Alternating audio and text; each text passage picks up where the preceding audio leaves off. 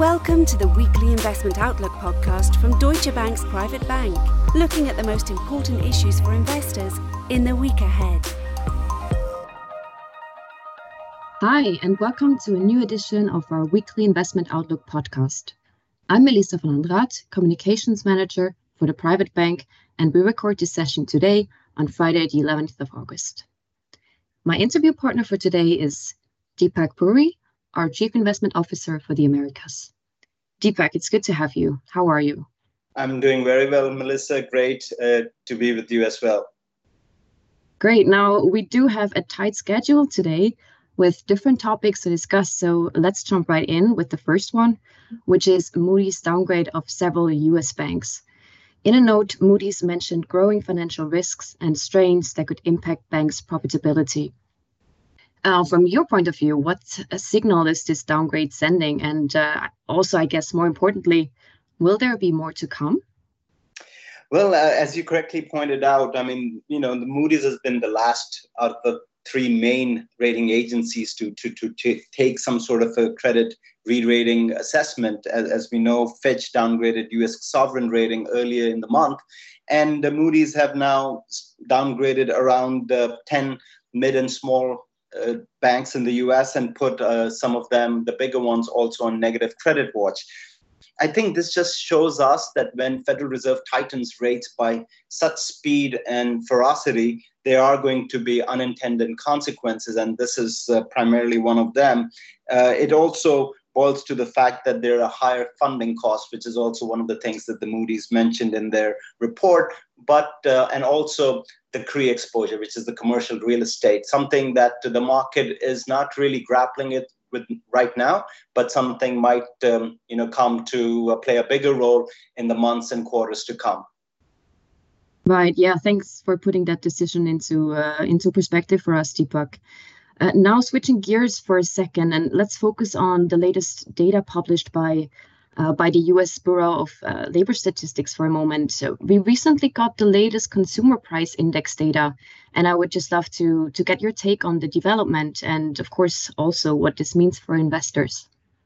Yeah, I think it was I would say, somewhat of a positive report because the trend was really there, the deceleration that we have been seeing in the CPI number, even though on the nominal front, because of primarily the base effect, the increase was there. So from 3 to 3.2% year over year. When you look at the core CPI number, it actually went down from 4.8% to 4.7% on a year over year basis. And a month over month, it was 0.2%, pretty much the same reading that we got for the month of June. I think for me, the key takeaway, Melissa, was really that Chairman Powell's favored inflation point from this report is what's called the core services ex shelter, which increased at 0.19% month over month. Now, if you just look at this number, the 3-month trend in this number is getting close to Fed's comfort zone. It's below 2%. The 6-month trend was around 2.8%, and a year trend is 4%. So obviously the number that matters the most to at least the Fed chairman, who's an important person in the FOMC, is coming down nicely. So I think it's a very good macro environment and progress that calls for somewhat of a pause when the Fed meets on September 20th with regards to its monetary policy. Very interesting. And can I please also ask you to share your insight on another economic indicator, which is the producer price index, the PPI. It feels like it's always a little overshadowed by the CPI when I look at the broad media coverage. Can you enlighten us here? What does the PPI tell us compared to the CPI? And is it also something that you monitor closely? We do monitor closely, but as you said, it usually gets overshadowed by the more important CPI number. And so very simply put, and it's also in the acronym, CPI with consumer is really what the price is paid by the consumer. PPI is the producer price index. So that's the price that a producer is paying for producing a unit of good. And since it's a producer, it usually tackles goods more than goods and services, which is the case with the CPI. And given that the US economy is more service-oriented, the focus has always been more on the CPI because it captures both goods and services.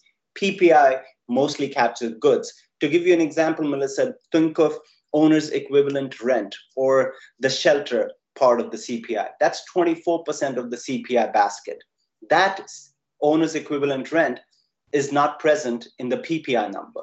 So it's completely absent. So there are certain technical differences in terms of how the basket of goods and services are created. But the biggest takeaway would be that the PPI is really looking at the prices paid by the producers, and CPI is really looking at the prices paid by the consumers.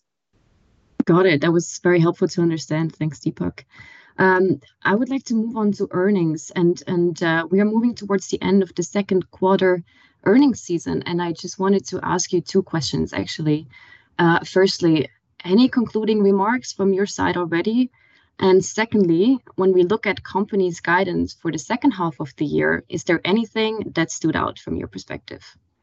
Yeah, so I think, we are at the last leg of the earnings season, both in US and Europe. And, the key takeaway for me really is that the markets have not rewarded companies with a positive earnings surprise.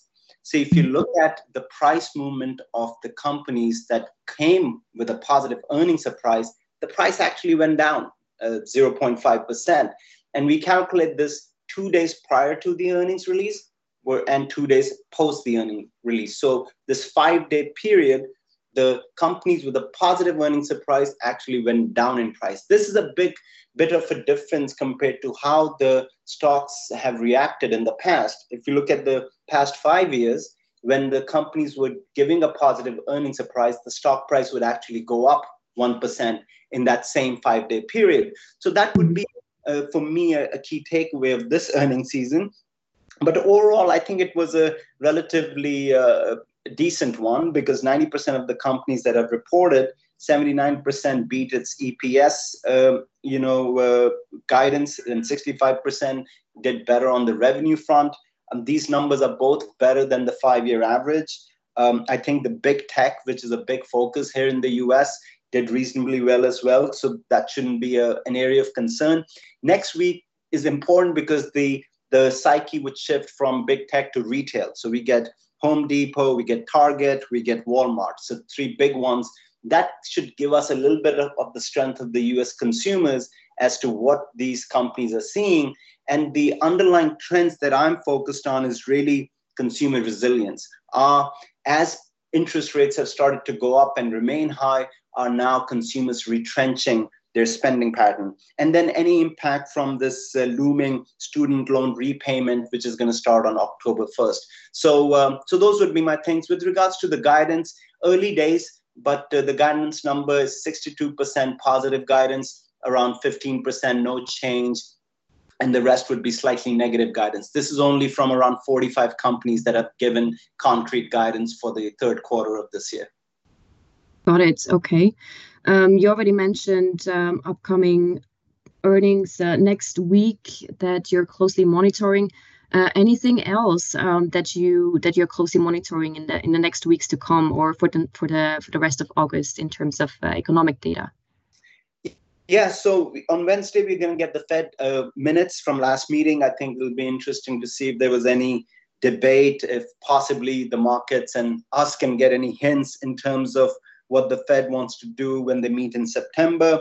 We also get the retail sales number along with the retail earnings report on Tuesday. The expectation is for that to be slightly up 0.2% month over month. And then, we have the Jackson Hole Summit, Melissa, later this month. It's on August 23rd. August 24th to 26th. So that's an important one. It really is going to be seen if there are any major changes in the Fed framework. We really don't expect this to be a market-moving event, but something to still keep an eye on.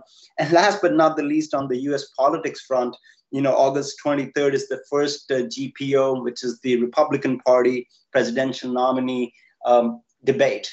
That's going to be televised live. So we're starting to get into that, politically charged atmosphere for the 2024 presidential elections. Okay, Deepak. I think before we wrap this up, one last question. how do you position yourself as an investor at this stage? Well, that's a great question, Melissa, and I'm glad you left it for last. See, market for the short term, and I'm talking weeks here, is really devoid of any directional drivers. We talked about the earnings, the Fed pause, soft landing scenario. That's all good, but this is not really what's going to drive the markets because most of this is already priced in. Our concern is that the soft landing scenario is becoming more of a base case for the market psychology, and soft landing is not a guarantee. So any deviation from that soft landing would make the markets to recalibrate its assessment of various asset classes. So hence, we are advising our clients to not chase the rally, have some extra cash on hand, because we're also entering a seasonally weak time for the equity markets. So a 3 to 5% pullback is not uncommon. And we'll take it, just like the Fed, data dependent. But for the real short term, which I'm saying next couple of months, I think that would be an appropriate strategy. All right, that's a wrap. Thanks a lot for these insights, Deepak. It was a real pleasure speaking to you again. And dear listeners, this was this week's edition of our weekly Investment Outlook podcast. I wish you a great week and bye for now. In Europe, Middle East and Africa, as well as in Asia Pacific, this podcast may be considered marketing material, but this is not the case in the US. No assurance can be given that any forecast or target can be achieved. Forecasts are based on assumptions, estimates, opinions, and hypothetical models which may prove to be incorrect. Past performance is not indicative of future returns. Performance refers to a nominal value based on price gains and losses and does not take into account inflation. Inflation will have a negative impact on the purchasing power of this nominal monetary value. Depending on the current level of inflation, this may lead to a real loss in value, even if the nominal performance of the investment is positive. Investments come with risk. The value of an investment can fall as well as rise, and you might not get back the amount originally invested at any point in time. Your capital may be at risk. The services described in this podcast are provided by Deutsche Bank AG or by its subsidiaries and/or affiliates in accordance with appropriate local legislation and regulation. Deutsche Bank AG is subject to comprehensive supervision by the European Central Bank, by Germany's Federal Financial Supervisory Authority, and by Germany's Central Bank. Brokerage services in the United States are offered through Deutsche Bank Securities Incorporated, a broker-dealer and registered investment advisor which conducts investment banking and securities activities in the United States. Deutsche Bank Securities Incorporated is a member of FINRA, NYSE and SIPC. Lending and banking services in the United States are offered through Deutsche Bank Trust Company Americas, member FDIC, and other members of the Deutsche Bank Group. The products, services, information and/or materials referred to within this podcast may not be available for residents of certain jurisdictions. Copyright 2023, Deutsche Bank AG and/or its subsidiaries. All rights reserved. This podcast may not be used, reproduced, copied or modified without the written consent of Deutsche Bank AG.